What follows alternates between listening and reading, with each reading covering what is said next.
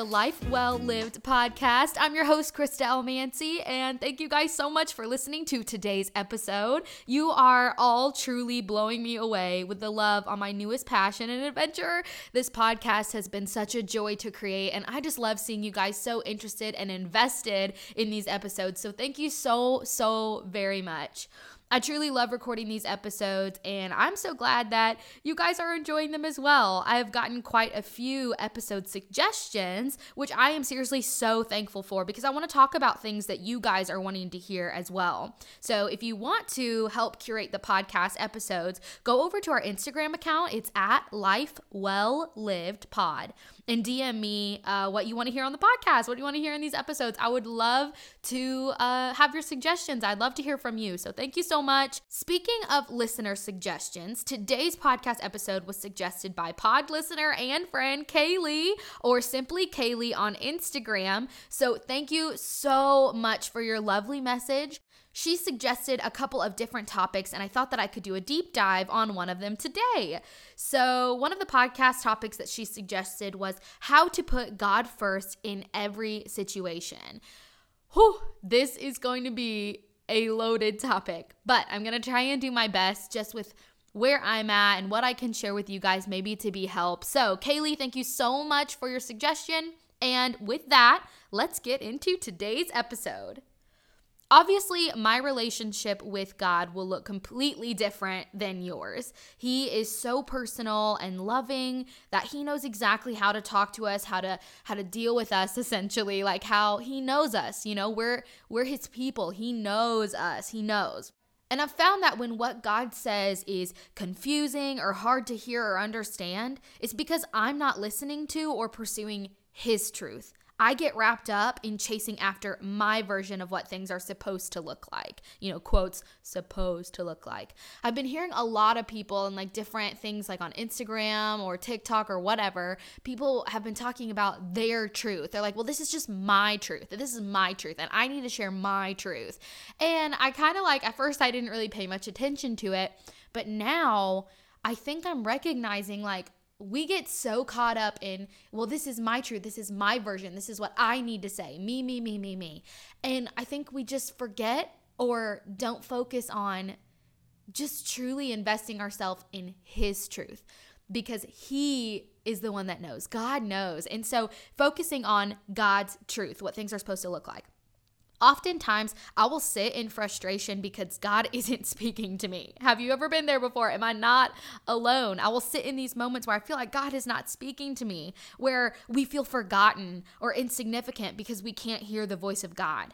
We feel defeated because everyone around us seems to be having just amazing encounters in daily life with Jesus. So there must be something wrong with me because I can't hear God, right? That's the lie that I've believed as well. I've told myself this. I've thought this myself. It is difficult, though, to keep God at the center of it all when it feels like he doesn't even hear me. So I want to share some things I know to be true from God's word and bring back the light and fire in chasing after him. If you feel like God isn't speaking to you, read his word. The Bible is God's breathing written word. I would always say to my dad, Dad, I am not hearing God. I feel like God is not speaking to me. What do I do? Why is he not speaking to me? And my dad would always look at me and say, if you're not hearing God's voice audibly, you need to read his word because that is him speaking to you just as much as it is if he was sitting right next to you talking. God's word is his voice. And sometimes we forget that we think we need to hear God speaking, like me speaking to you right now. We think we need to hear that. But God's written word is him speaking to us. I want to hear it. I want to see it written in the sky. I want someone else to come up to me and speak to me. And sometimes I think we forget to put that power back in God's word. That is an extension of him. That is his written word.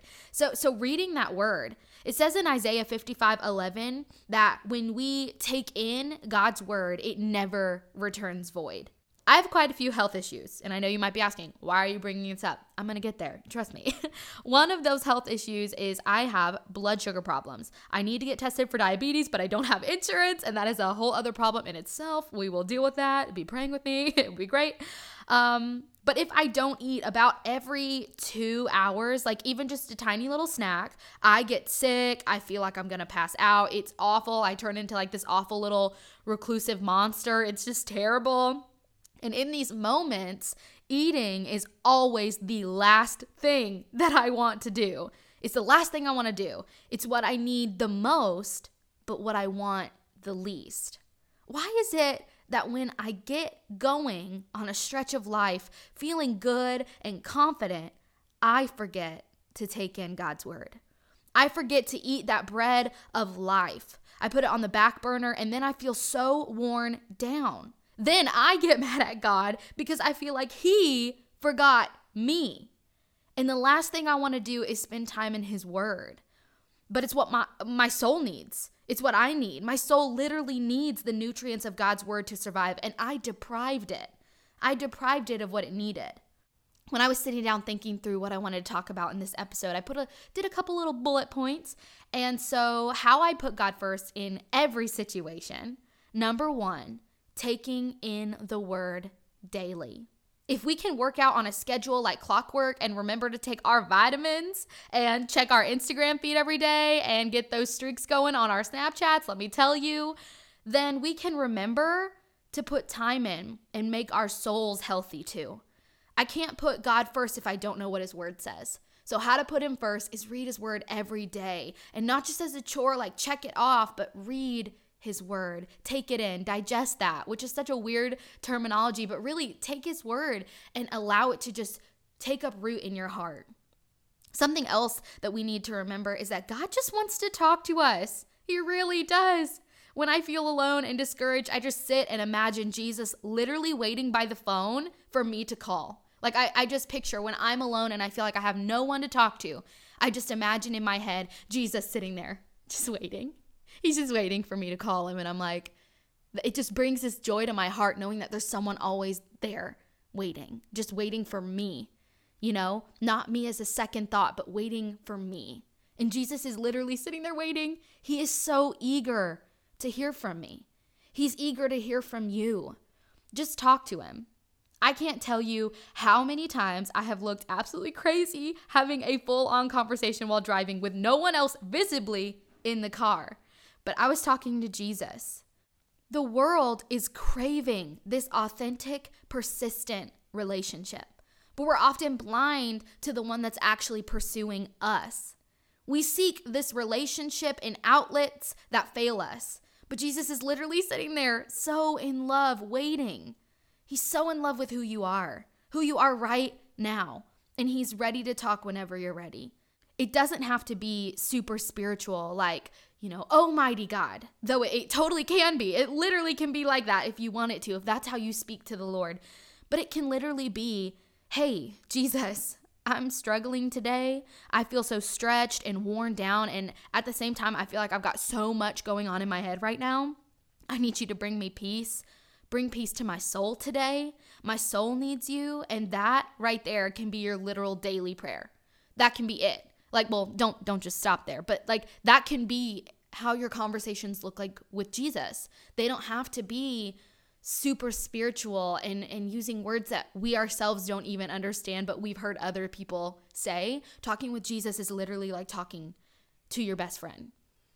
Chris Pratt, who is one of my favorite actors, by the way, had something to say on prayer in his acceptance speech for the Generation Award. He won the Generation Award at the MTV Movie and TV Awards show. And he said, "You have a soul, be careful with it." And then later in his speech, he said, "Learn to pray. It's easy and it's so good for your soul." So literally, we have Chris Pratt telling us we have a soul that needs taken care of. And the way to take care of that is by prayer. Prayer is so important. God loves you and he wants to just hear from you. So how to put God first. Point number 2, learn to pray and be good to your soul. Be good to your soul. Don't forsake it. Don't forget it. Don't let it get trampled by people walking over it. Be good to your soul. Now, I obviously can't just give you points and say, okay, live these out and you will have the closeness to God that you have always dreamed of. It's not about a repetitive action. It's about aligning ourselves with Jesus so that his movements become our movements, his thoughts become our thoughts, and his desires our desires. I can give you steps all day. Anyone can give you steps. Your pastor, your friends, your small group leader, which if you're not going to a small group, you seriously need to go to a small group. Those people will become your closest friends and your strongest pillars if you let God move in that. Seriously, get in a small group if you're not in a small group. It is amazing. But with these steps, you have to believe them in your heart. Like you have to know that it's what you want, not to check it off. You have to give it everything.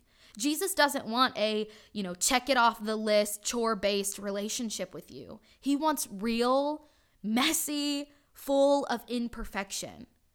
He wants that kind of relationship. He takes you right where you are now, but he loves you enough not to leave you that way. He wants you to live life and life more abundantly, life overflowing, and you will have hard times with or without Jesus. I'm just going to be real. Like life is hard and you're going to have hard times with Jesus in your life or without Jesus in your life. But with Jesus, you have someone who knows the outcome, who will never leave you when you get whiny on the journey, who will love you enough to say, friend, hold up. Your blood sugar is low and you're getting crazy. Eat a granola bar. That is the love that we have from Jesus, and we only have to take it. That's it. There's nothing else outlined for us. All we have to do is literally take it to fall into step with him. So putting God first, step number 3, become a reflection of Jesus and choose him. We all want to be chosen and picked out of the bunch, and Jesus has chosen you, handpicked. Now go live a bomb life with the one who never leaves your side. I hope that it blessed you in an incredible way today. And if you haven't already, subscribe to the show so that you never miss an episode. Follow the pod on Instagram. Again, it's at LifeWellLivedPod. Go over there and please give me more suggestions on episodes. I would love to talk about things that you want to hear. I want to hear from you. Please. Thank you so very much, Kaylee, for suggesting this topic today.